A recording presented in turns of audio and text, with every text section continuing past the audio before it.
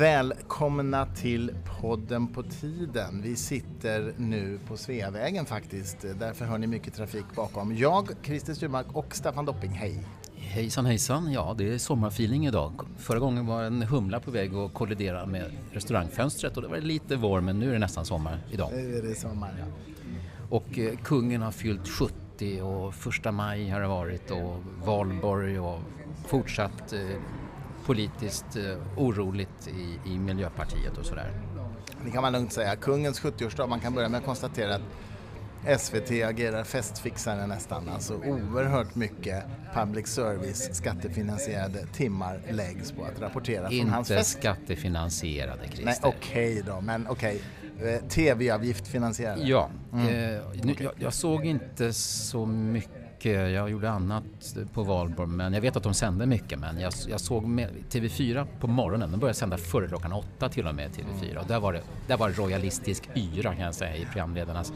Men har du, Kroneman i DN, han tyckte ju att det här var otroligt pinsamt och knäfall och såna saker. Men hur ska man hitta rätt då? Vad är rätt?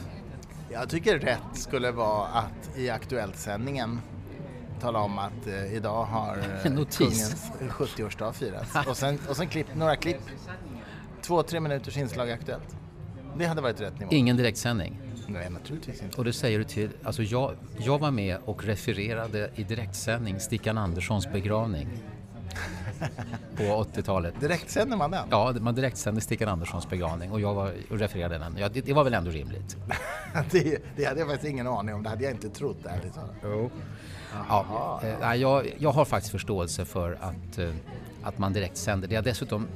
Det kostar inte så mycket själva direktsändandet. Det var väldigt dyrt förr i tiden bara att vara ute på stan och med OB-bussar och sånt. Det här blev säkert dyrt för man gjorde en stor satsning. Men jag menar, att man sänder direkt innebär inte liksom att det är månlandningsnivå på saker och ting. Jag har förståelse för det, men jag tycker det allra viktigaste tycker jag faktiskt är tonträffen. Om man liksom är med på festen och säger åh vad kul vi har, eller om man betraktar det här och för publiken refererar och beskriver och så låter man publiken jubla om den känner för det eller rasa om den känner för det. Det tycker jag är det viktigaste.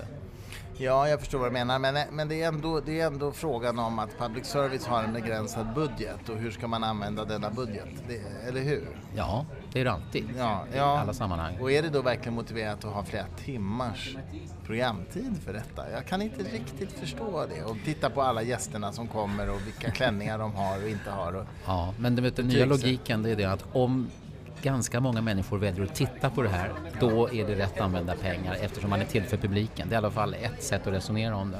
Jo, förvisso. Men då ska vi tala om en annan stor angelägenhet för svenska folket tycker jag, nämligen kyrkohandboken för svenska kyrkan. Ja, man sitter och undrar när ska den komma, den reviderade upplagan av kyrkohandboken. Men det jobbas ju med det. Det är inga små saker det där, eller hur?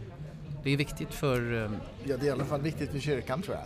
Ja, och 6 miljoner medlemmar då som följer detta med andtruten spänning eller vad det heter. Det är helt enkelt en instruktionsmanual i hur man ska uppföra sig som präst, vad man ska säga vid de olika tillfällena i kyrkan och sådär, dop och vigslar och allt vad det nu är.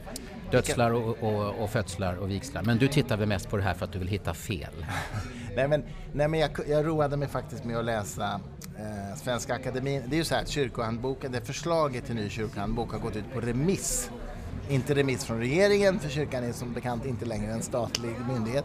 Men kyrkan har remitterat den till ett antal institutioner, bland annat Svenska Akademin. Bra, så det är någon ordning på kyrkohandboken. Och Svenska Akademins svar på den här remissen är faktiskt rätt humoristisk läsning om man läser mellan raderna.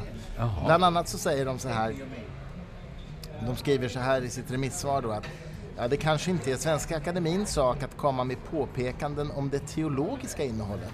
Men stundom kan faktiskt språkfrågorna ha teologiska implikationer. Och sen ger de ett rätt roligt exempel på detta. Aha. Nämligen i den så kallade välsignelsen, den här som bygger på fjärde Moseboken. Varför sa du den så kallade? Skriver akademin den så kallade? Nej, det var min formulering. Ja. Välsignelsen, fjärde Moseboken. Den traditionella låter ju Herren välsigne dig och bevara dig. Herren låter sitt ansikte lysa över dig och vara dig nådig och så vidare. Ja. Då är det så att i kyrkohandboken då, det här förslaget till kyrkohandbok, så kan man välja på 2 varianter. Den äldre varianten där man säger Herren välsigne dig och bevara dig. Eller då en yngre, en modernare variant där man säger Herren välsignar dig. Och då påpekar Svenska Akademin att de här två sakerna betyder ju inte samma sak. De här två versionerna menar jag betyder inte samma sak. Utan den första versionen är en så kallad optativform, alltså att man önskar att Herren välsigne dig. Man ber Herren att välsigna dig. Man framför en önskan till Herren om detta. Leve födelsedagsbarnet. Medan den andra är då presens indikativ. Alltså man konstaterar att Herren välsignar dig. Ett faktum som ingen betvivlar. Ja. Och det är verkligen två helt olika betydelser ur ett rent teologiskt perspektiv. Men jag förstod inte riktigt din beskrivning. Det här förslaget till förändrad kyrkohandbok, är det så att man där vill ha den här nya välsignar? Nej, utan i den kan prästen välja mellan de här två. Så prästen så att förslaget är att båda två ska finnas som jag förstår som option för prästen alltså. Trots att de betyder olika saker. Ja, vilket är lite komiskt. Och Svenska Akademin slår till liksom och säger, har ni tänkt på det här? Och det är en av många saker de påtalar, det finns flera. Men det intressanta är ju här, är detta bara en språklig miss ifrån Svenska kyrkan? Eller är det så att de faktiskt är medvetna om den här skillnaden? De menar att vissa präster kanske bara önskar sig detta av Herren, medan andra präster beordrar Herren att välsigna den de läser välsignelse för. Jag vet Instruerar. Inte. Det beror ju på så att säga vilken allsmäktighet man tillskriver Herren kanske. Och du har förstås läst hela förslaget till kyrkohandbok så att du vet vad de själv... Det har du inte gjort. Nej, det har jag med inte. Att hitta akademins remissvar. Okay. Ja, men den är rolig. De alltså hittar ju diverse korrekturfel och sånt där också. Det skulle jag också ha gjort. Ja, det tror jag du skulle faktiskt. Ja. Staffan Dopping är en notorisk korrekturfelsfinnare. Ja, det kan jag intyga. Intyga. Ja, det ser ni, hör. Redan här går han på, va? Men du korrekturläste ju min bok. Ja. Det var många komman som försvann där. Ja, just det. Och ett par som tillkom. Flera sidor kortare blev det. Kommatecken kan också tillkomma. Det trodde du inte, va? Ja, det är så knasigt. Ja. Nåväl, detta om kyrkohandboken. Jag vet inte när den ska vara klar, men någon gång ska den vara klar. Hörru du, Yasser Khan har ju varit i hetluften. Ännu mer sedan förra podden då vi faktiskt pratade om honom. Ja, just det. Vi talade rätt mycket om Kaplans avgång förra gången, men också Yasser Khan då som ju... Jag skulle ju debattera med honom. Och TV4 och allt det där. Jag skulle ju debattera med honom på Katarina-stiftelsen, men han hoppade av, hör och häpna. Ja, men han har ju uppenbarligen varit väldigt pressad och inte mått bra av att bli en publikfigur så här snabbt som han blev då. Så. Men framförallt så tror jag att han upplevde sig illa behandlad i debatten med dig. Jaha. Det har han indikerat i alla fall till Katarina-stiftelsen, tror jag. Jaha, okej. Han sa ingenting efteråt om det. För jag tackade ju honom för diskussionen efteråt. Även om vi hade ju en liten passus där jag ju sa att det är lämpligt ibland att vara väldigt klar och enkel och kortfattad om frågor exempelvis som gäller mänskliga rättigheter. Det här med att man inte ska avrätta människor för deras åsikter. Och visst, jag var skarp där. Han hade väldigt svårt att säga att man inte borde avrätta människor för deras åsikter. Ja, han sa det vid ett tillfälle, men det var... Efter ganska många minuter. Han behövde 4 minuter på sig. Och risken när man säger någonting som i och för sig är bra, men om det är utspätt av en massa konstigheter så blir ju inte det särskilt krispigt och tydligt och entydigt och sådär.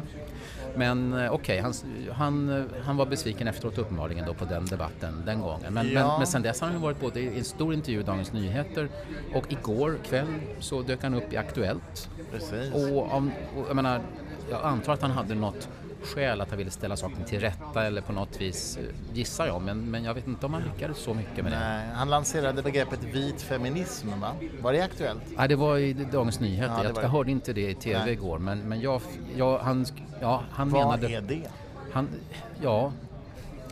Jag tycker han är på helt fel spår där. Och det är väl ett sätt att... jag ska inte säga brunstämpla riktigt, men det är i alla fall ett sätt att etnifiera en politisk idé om jämställdhet och hävda då att vissa sådana idéer har en koppling till hudfärgen hos den som säger det. Vet du vad det också är? Det är ett sätt att säga att mänskliga rättigheter inte är universella utan de är lokala. Ja, just det. Och det tycker jag är ganska läskigt. Det är ju helt enkelt en variant av relativism, förstås. Det är ju en kulturrelativism. Icke desto mindre ska man nog ha klart för sig att det är klart att man kan finna kvinnor som kraftfullt argumenterar mot vår definition av feminism. Det är utan tvekan så. På samma sätt som man faktiskt under apartheidregimen kunde finna svarta personer i Sydafrika som argumenterade för apartheid. Det är ju vad man brukar kalla för adaptiva preferenser. Att om man liksom växer upp i ett system så kan man hamna i ett läge där man försvarar systemet, så att säga. Det är nästan lite Stockholmssyndromet. Ja, just det. Att man tar ställning för den som egentligen förtrycker. Ja, precis. Jag tänkte, en annan sak som han sa i den här, jag tog med mig faktiskt den här DN-artikeln. Han säger så här att han har samlat i sitt arbete då för Svenska muslimer för fred och rättvisa, samlat tusentals ungdomar från förorten. Och folk kan kalla det för islamisering, men jag kallar det för att inkludera, säger han enligt Dagens Nyheter. Apropå det här med ord som vrängs och vänds på olika håll. Men däremot tycker jag ju, alltså, han sa några saker i Aktuellt-intervjun som jag tycker var kloka och bra. Nu minns jag inte ordagrant, men ungefär att en muslim måste ju kunna agera politiskt utifrån sina muslimska värderingar, eller utifrån värderingar som bottnar i hans eller hennes muslimska tro. Och det är naturligtvis sant. Alla människor måste kunna agera i det offentliga politiska samtalet utifrån de värderingar man har, och vad de värderingarna har för rötter är ju liksom inte relevant, utan man argumenterar utifrån de värderingarna. Det gör ju kristdemokrater också. Ja. Och jag tycker faktiskt att begreppet islamism används lite slarvigt, därför att islamism är ju en mycket bred skala, från naturligtvis våldsbejakande extremistisk islamism till fullständigt demokratisk islamism, ungefär som kristdemokratiska riksdagsledamöter. De är ju en del av dem i alla fall, är ju motsvarigheten till islamister. De är kristoister, så att säga. Ja, men menar du alltså att den ska säga mildaste formen av islamism, så kan man faktiskt vara för en sekulär stat och ändå är man islamist, menar du det? Nu måste jag tänka lite grann. Nej, inte en sekulär stat. Man är antagligen för att staten ska ha viss lagstiftning och vissa normer som bygger på religiös värdegrund. I kristdemokraternas fall på kristen värdegrund. Man kan till exempel säga så här att staten ska inte tillåta samkönade äktenskap, och det kan man anse på grund av sin kristna övertygelse eller sin muslimska övertygelse. Man kan tycka alltså att det ska finnas en lagbestämmelse i ett land till exempel mot sådana äktenskap baserat på att det är mot Guds vilja. Ja. Annars. Man kan anse det. Ja. Men min poäng är att man kan vara demokrat, det vill säga man kan driva de frågorna med demokratiska medel. Ja, just det. För jag är ju mot kristdemokratiska idéer om att föra in sådana här principer i lagen, men jag tycker att de har rätt att föreslå det där om de vill. Ja. Men jag tycker verkligen att det är otroligt olyckligt om staten inte är sekulär. Ja, det håller jag verkligen med om. Jag menar, i den meningen måste du kunna vara islamist och politiskt engagerad i Sverige. Du måste kunna bilda ett islamistiskt parti i Sverige till exempel. Ja, det är nästan som att man önskar det faktiskt. Ja. Så att den islamism som finns kommer fram på ett sätt och inte med någon slags täckmantel. Ja, och liksom bemöts på samma villkor som alla andra. Men du har ju Kristna värdepartiet i Sverige som är ett extremt konservativt kristet parti. De har inte så många röster, men de finns. Ja. Och på samma sätt kan man tänka sig ett islamistiskt parti. Det vore ju jätteintressant att se hur många röster de skulle få. Jag tror personligen att en ganska liten del av Sveriges muslimer skulle rösta på dem. Men det är ju värt att pröva. Ja, det tror jag också.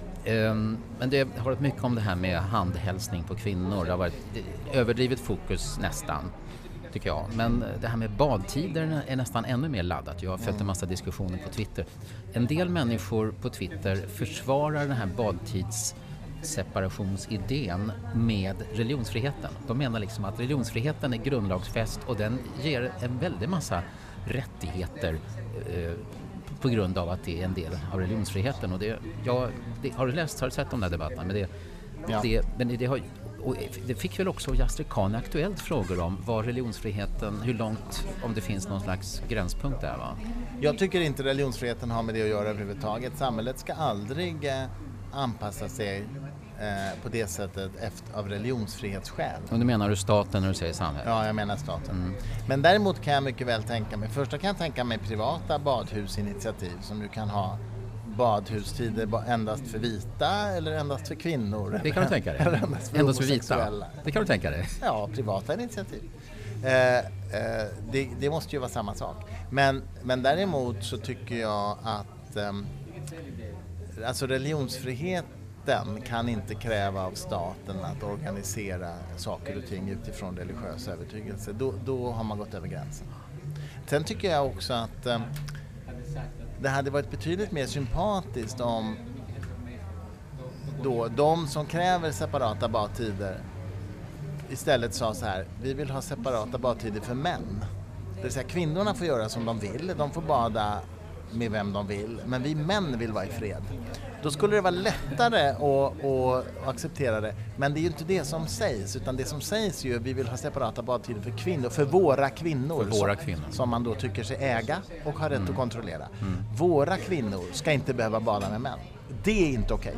Ja, just det. Hanif Bali, moderata riksdagsledamoten som ju är ganska hård för i debatt och ibland går lite för långt tycker jag. Men han skrev just att det här var egentligen en hedersförtryckande tanke, det här med badtider bara för kvinnor. Det skrev han idag om det här. Och menade att just för att det var det ena perspektivet där som dominerar. Ja, alltså om det är så att muslimska män kräver separata badtider för kvinnor, då är det ju per definition förtryckande, för då uttalar de männen sig om hur kvinnorna ska ha det. Ja, men det kan ju vara att de har omsorg om kvinnorna och är rädda för att de ska utsättas för någonting. Det skulle ju kunna vara en slags skyddsönskan, att de är medvetna om vad kvinnorna riskerar om de inte får vara separerade. Men det är naturligtvis så att ett kommunalt eller statligt badhus måste ju ansvara för gästernas säkerhet. Det måste man ju kunna organisera en säkerhet. Och förr så handlade det om att man inte skulle drunkna. Ja, och nu handlar det om andra saker. Nu handlar det om andra saker. Men som sagt, begär istället separata badtider för män. Men som sagt, jag tycker fortfarande inte att samhället ska tillmötesgå det av religionsfrihetsskäl. Däremot finns det en annan aspekt, och det är så här, om det är så, vilket jag inte vet, att det finns ett antal flickor, barn, som inte lär sig simma på grund av att man inte har tillgång till separata badtider i Sverige. Då tycker jag deras liv går före principen om jämställdhet. Det vill säga, då måste kommunerna se till att de här flickorna lär sig simma på något sätt. Trots att det går emot principerna. Jaha, det säger du? Ja, det tycker jag. Ja, jag tycker det är så... Det är en prioriteringsfråga. Ja, Livet går före. Jag menar inte att man ska låta bli att se till att barn får en chans att lära sig simma. Det menar jag inte. Nej. Jag menar att priset är väldigt högt om vi ska bryta mot principen om att vi lika behandlar män och kvinnor i Sverige. Sen, det är lite för högt pris tycker jag faktiskt. Ja, men inte om det är på bekostnad av att de inte lär sig simma. Nej, det ska inte vara på bekostnad av det. Nej. Då är vi överens. Ja, okay. Men däremot ska man naturligtvis argumentera för att... Bland det sista som Yasser Khan säger i den här DN-artikeln så är så här: jag är helt säker på att jag inte skulle ha behandlats så här om jag hade varit en vit man. Eller en vit man. Nej, vit man. För det är inte... Jag skulle önska att Sverige var mer tolerant. Ja, det där är intressant, för jag tror ju att han har rätt. Jag tror att han hade behandlats sämre om han hade varit en vit man. Av media. Vadå? Ja, alltså... Om vi nu talar om det. Alltså jag tror... Jag ogillar det här med vit man överhuvudtaget. Alltså, vad är han då i så fall? Ja. Lite mörkare hud än vad jag tror att det är så här att det finns ett antal... Det finns många journalister som gör ett extra hänsynstagande för att han är muslim. Och att man inte... det har inte nått fram till honom i så fall. Nej. Utan hans bild är ju att han har blivit sämre behandlad. Ja, men om du hade en vit man, säg pingstvän, som vägrade skaka hand med en, säg homosexuella, så tror jag han hade blivit betydligt mer hudflängd och förlöjligad i media än vad Yasser Khan har blivit på grund av det här. Och det är ju helt motsvarande. Ja, det tror jag också. Så jag tror alltså att han har rätt. Jaha, och sen vi snackade ju en hel del av Miljöpartiet där som Kaplan avgick för ett par veckor sedan då, och nu så sitter ju språkrören löst här. De var ju jättenervösa och kallade till pressträff och sa att de sa faktiskt inte att de ställer sina platser till förfogande. Det blev den mediala tolkningen. De sa att de liksom öppnar upp språkrörsvalet eller på något vis då. Och nu håller de på liksom kampanjar, fast det kallas inte för kampanj, för sig själva då, Romson och Fridolin. Och idag läste jag att Åsa Romson har berättat på Twitter eller Facebook att hon tar hjälp nu av en retorikexpert för att bli lite bättre på kommunikation.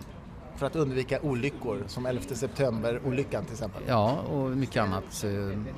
Och det är ju bra, även om det är väldigt, väldigt sent. Jag tror att en del politiker har fått för sig att att det skulle vara ohederligt att lära sig att bli bättre på att framföra åsikter och fakta på ett trovärdigt sätt. Eller att de tror att man är bäst som man är, naturlig och så här. Så att hon har gjort många missar där. Samtidigt som det är en hel del som tycker att Gustav Fridolin fick betala ett väldigt lågt pris för sina misstag, medan hon i början var absolut den som var mest föremål för kritik. Nu, ja, det är sant. Sen skrev hon på DN Debatt, fick hon en helsida, lägg märke till, bara Åsa Romson skriver under den debattartikeln. Och så skriver de att hon tycker att hon har linjerna för ett Sverige som är lönsammare, hälsosammare och skönare. Hon har ett skönare Sverige. Ja, vad det nu betyder. Ja. Flumretorik. Men det är intressant, precis som du säger, att man märker att Fridolin och Romson nu positionerar sig individuellt. Fridolin sa ju i någon intervju idag, jag läste någonstans att men valen sker individuellt. Jag skulle visserligen gärna fortsätta jobba med Åsa Romson, men valen sker individuellt. Så nu positionerar de sig oberoende av varandra. Ja. Samtidigt så tycker jag att det gillar i alla fall att de inte så fort det är jobbigt vill hoppa av. Jag tycker att folk faktiskt vill kämpa och sånt. Det tycker jag i grunden är sunt. Ja. Däremot är det ju, tycker jag, begränsad trovärdighet i att de som har lett partiet, nu är de beredda att säga lätt. Förut fanns det bara språkrör, de hade ju ingen ledning egentligen, men nu de har blivit som de andra nu. De som har lett partiet, de ska minsann få igång en nystart. Och det är inte så jättetrovärdigt, tror jag. Att plötsligt ska allting bli så mycket bättre, bara vi får lite högre, starkare mandat, så ska vi, som förde oss ner i den här, det är inte så trovärdigt. Men det är ju spännande att folk faktiskt vill någonting och tar risker och tar risken att få nederlag och sådär. Så att det är inte ospännande direkt. När är det de har kongress nu då? Det är helgen snart. Alltså den 13, 14, 15 där. Ja. Spännande. Alltså, om mindre än 2 veckor alltså. Spännande. Och eller vänta förresten, just det, på den 13, fredag den 13 är det förresten. Det är då som valet av språkrör är. Och innan dess så ska valberedningen har tydligen alltid ganska så svag position i just Miljöpartiet jämfört med andra partier. Och han som är ordförande, han är 28-årig, visserligen regionråd i Västra Götaland, men alltså det är inte en tungviktare som sitter i riksdagen som har det här tunga ansvaret att vara valberedning. Fredagen den 13 alltså? Ja. Otursdagen? Ja, det har man ju varit med om. Eller hur? Frågan är om det är otur att de sitter kvar eller otur att de väljs bort. Ja, det beror på vem man frågar. Christer Sturmark, jag är inte van att höra dig tala i såna här vidskepliga termer. Nej, precis. Men du, för att tala om något helt annat, såg du Aida Hadzialic, skolministern? Ja. Hadzialic, så. Ja. I Aktuellt igår. Ja, jag såg att hon mötte Björklund, men jag måste erkänna att jag höll på med lite annat just då. Jag hade just kommit hem. Alltså, jag måste säga någonting som inte har ett smack med sakfrågan att göra. Men jag gillar hennes sätt att tala. Hon talar på ett ganska speciellt sätt. ja, det tänkte jag på igår, hur hon talade faktiskt. Hon talar på ett väldigt speciellt sätt. Och för första, hon har ju ingen brytning.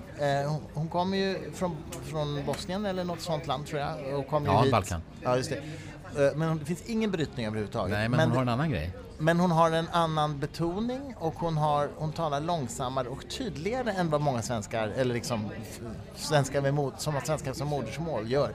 Och jag tycker att det är väldigt behagligt att höra henne tala. Jag lyssnar mer på grund av det sättet hon talar än jag gör på andra. Jag gillar hennes retoriska framtoning, inklusive hon jobbar med rösten, hon jobbar med blicken, taltempo och sånt där. Men hon har några saker som, jag vet inte, har hon vuxit upp i Östergötland eller eller någonstans kring Vättern?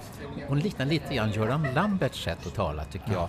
Det här att hon ibland så går det liksom lite långsammare, så går det lite snabbare, lite sådär. Liksom. Så det tänkte jag på. Ja, intressant. Det var visserligen inte så att jag studsade, men jag är ju, kanske har ett väldigt stort öra för såna egenheter. Men vad det viktigaste vi hade att säga om debatten mellan gymnasieministern och Jan jag hade Björklund? faktiskt ingenting att säga om själva sakfrågan. Nej, jag är lite charmad av hennes sätt att tala, alltså. Det måste jag säga. Det är någonting med det som jag tycker om. Ja, och jag måste erkänna att när hon blev minister så var jag tveksam. Jag kände som att hon var alldeles för junior och att det var lite...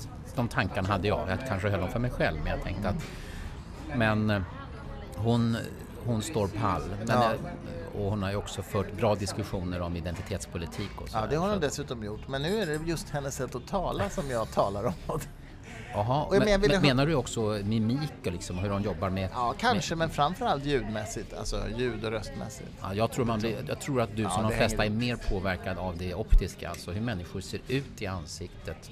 Ja, även hur man är klädd och är man snygg i håret, har man en distinkt blick, ser det ut som att man lyssnar på den man talar med. Allt sånt där är ju sånt som påverkar om vi tycker att det här är en person som är kommunikativ och trovärdig och sådär.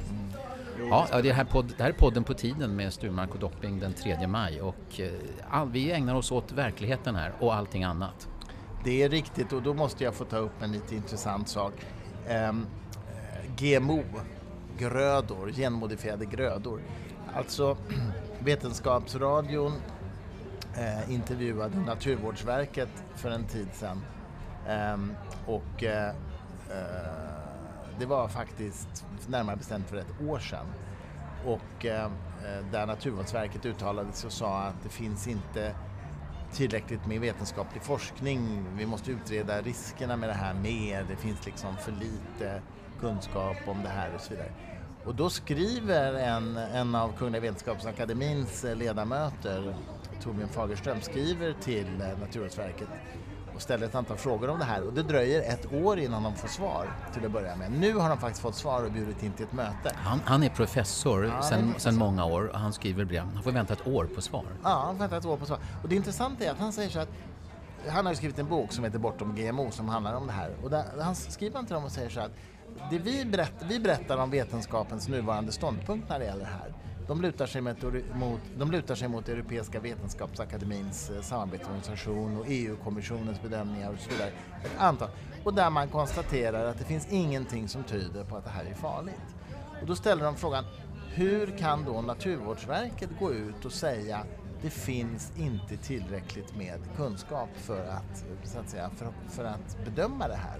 När så att säga, hela vetenskapssamhället faktiskt har kommit fram till en bedömning, nämligen att det här verkar inte vara något problem. Jag hör i och för sig vad GMO-motståndarna skulle invända. Nu sitter inte någon sån här i vår podd, men låt mig försöka ge röst åt en tänkbar sån motståndare eller kritiker. Och då skulle de säga så här,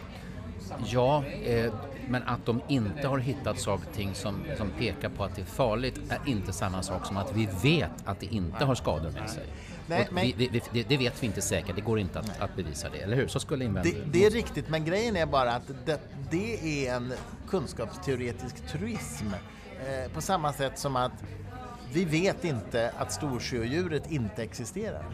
Vi kan bara säga... Det gamla kära exempel. Ja, men alltså det är faktiskt helt analogt. Vi kan bara konstatera att allt talar för att storsjödjuret inte existerar, men vi kan inte veta... Eftersom det är så lite som pekar på att det existerar. Ja, precis. Ja, lite ingenting egentligen. Ingenting pekar på att det existerar. Men det är klart att du kan inte veta att gurka inte är hälsofarligt heller. Eller vatten om du så vill. Vi har visserligen inga vetenskapliga indikationer på att vatten är farligt om det konsumeras i lagom mängd.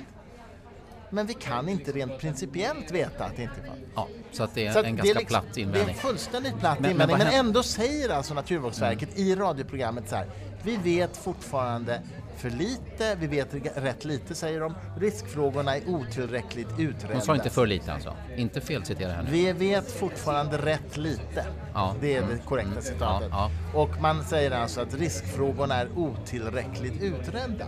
Och då är det så att riskfrågorna är mycket utredda. Och allt talar för att det inte är några problem. Okej. Säger de fortfarande, eller har verket ändrat nu när det har gått ett år? Har de modifierat sig på något vis? Nej, de har svarat och bett om ursäkt för att det tog som tid och bjudit in till ett möte nu i maj. Så vi vet inte riktigt var de står i frågan, vad de kommer att säga på det mötet.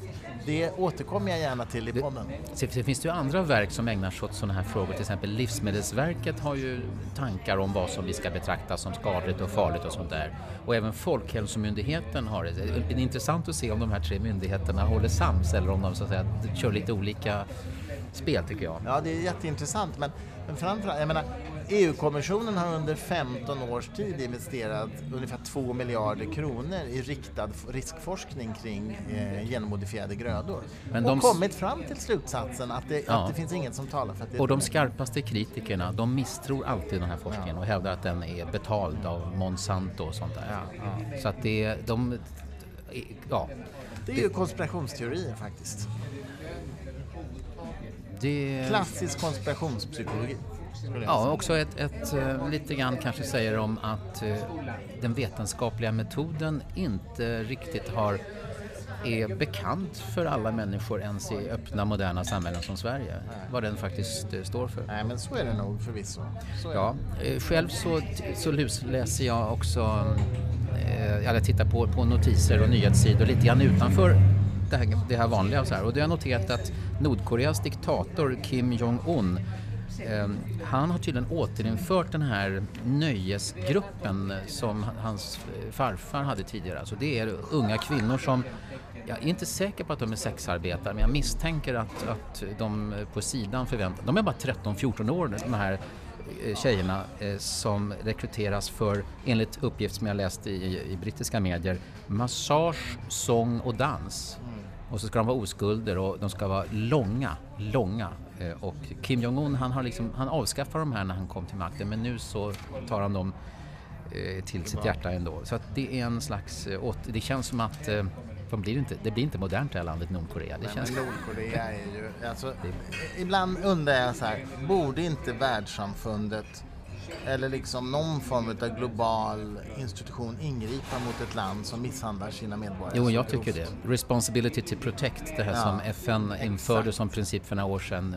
Det är ju miljontals människor vad jag vet som har svultit till döds de senaste åren. I alla fall 100,000-tals. Och det är säkert också olika typer av massakrer och pogromer och sånt där. Och fängelsestraff och tortyr och grejer. Ja, folk dör säkert i fängelserna på grund av miljön där och sånt. Och jag håller med faktiskt om det. Om man menar att mänskliga rättigheter är universella och att FN faktiskt ska ingripa om det går för långt. Men det verkar inte bli så. Man tycker på något sätt att suveräniteten och självbestämmande rätten går före det där. Det är faktiskt obegripligt tycker jag egentligen. Det är obegripligt. Ja. Överhuvudtaget de här frågorna som gäller friheter och rättigheter, det låter så enkelt på pappret. I alla högtidstal de senaste åren så har svenska utrikesministrar och alla möjliga andra talat om att man står på det goda sidan. Frihet och rättighet och frihet från förtryck. Sen visar det vad otroligt mycket målkonflikter är och att den ena friheten den inkräktar på den andras frihet och så vidare. De senaste bara året tycker jag att det blivit tydligare i Sverige att det räcker inte att bara säga jag är för alla goda saker. Det är sant. Och, ja, så att på ett sätt har ju samhällsdebatten blivit mer intressant tycker jag de senaste åren, men samtidigt också snäppet mindre vuxen och respektfull. Men, eller hur? En ökad polarisering men också viktigare frågor upp på dagordningen. Ja, just det. Det är inte lika mycket som sopas under mattan. Nej. Och så. Så att den är väl ändå intressant. Ja, har vi något mer eller? Jag tror faktiskt att vi bör avrunda nu om vi ska hålla våra... Ja, men jag har avskaffat tidsgränsen ju. Men den gäller inte längre. Det är så många som säger sluta inte nu när äntligen kom igång. När vi äntligen har träffats, äntligen lyckats få en plats i kalendern. Ja, men det är inte lättaste. Nej, men du tittar där på den här journaliststudenten, vad heter hon? Elaf Ali. Precis, som skrev i Svenska Dagbladet va? Ja. Så. Och det hade att göra med bilden av att unga muslimer skulle dras till IS på grund av att de är marginaliserade i svenska förorter. Och hon har invänt mot den beskrivningen. Ja, men precis, och det har jag ju hört flera andra faktiskt just muslimer säga, att försök inte låtsas som att teologin inte spelar någon roll här, för det är klart att den spelar roll. Det är ju en domedagsteologi som också är med och lockar. Däremot är det klart att människor som fungerar väl i samhället kanske inte är lika lätta att locka dit, som de som känner sig utanför. Det är jag övertygad om. Men lockelsen ligger ju i den här eskatologiska teologin. Trots allt. Hon skriver så här: det är en religiös ledares ansvar att se till att ungdomarna inte radikaliseras genom att berätta att tron är mellan dem själva och Gud. Det finns inga otrogna, skriver Elaf Ali i den här debattartikeln på Svenska Dagbladet. Intressant. up and coming samhällsdebattör tror jag hon är. Oj, vad du var snabb på att göra den prognosen. Ja, vi får väl se. Ja. Men hörru du Dopping. Ja. Vi tackar för oss idag tycker jag. Podden på tiden återkommer i samma kanal. Tack för att ni lyssnar. Tack så mycket.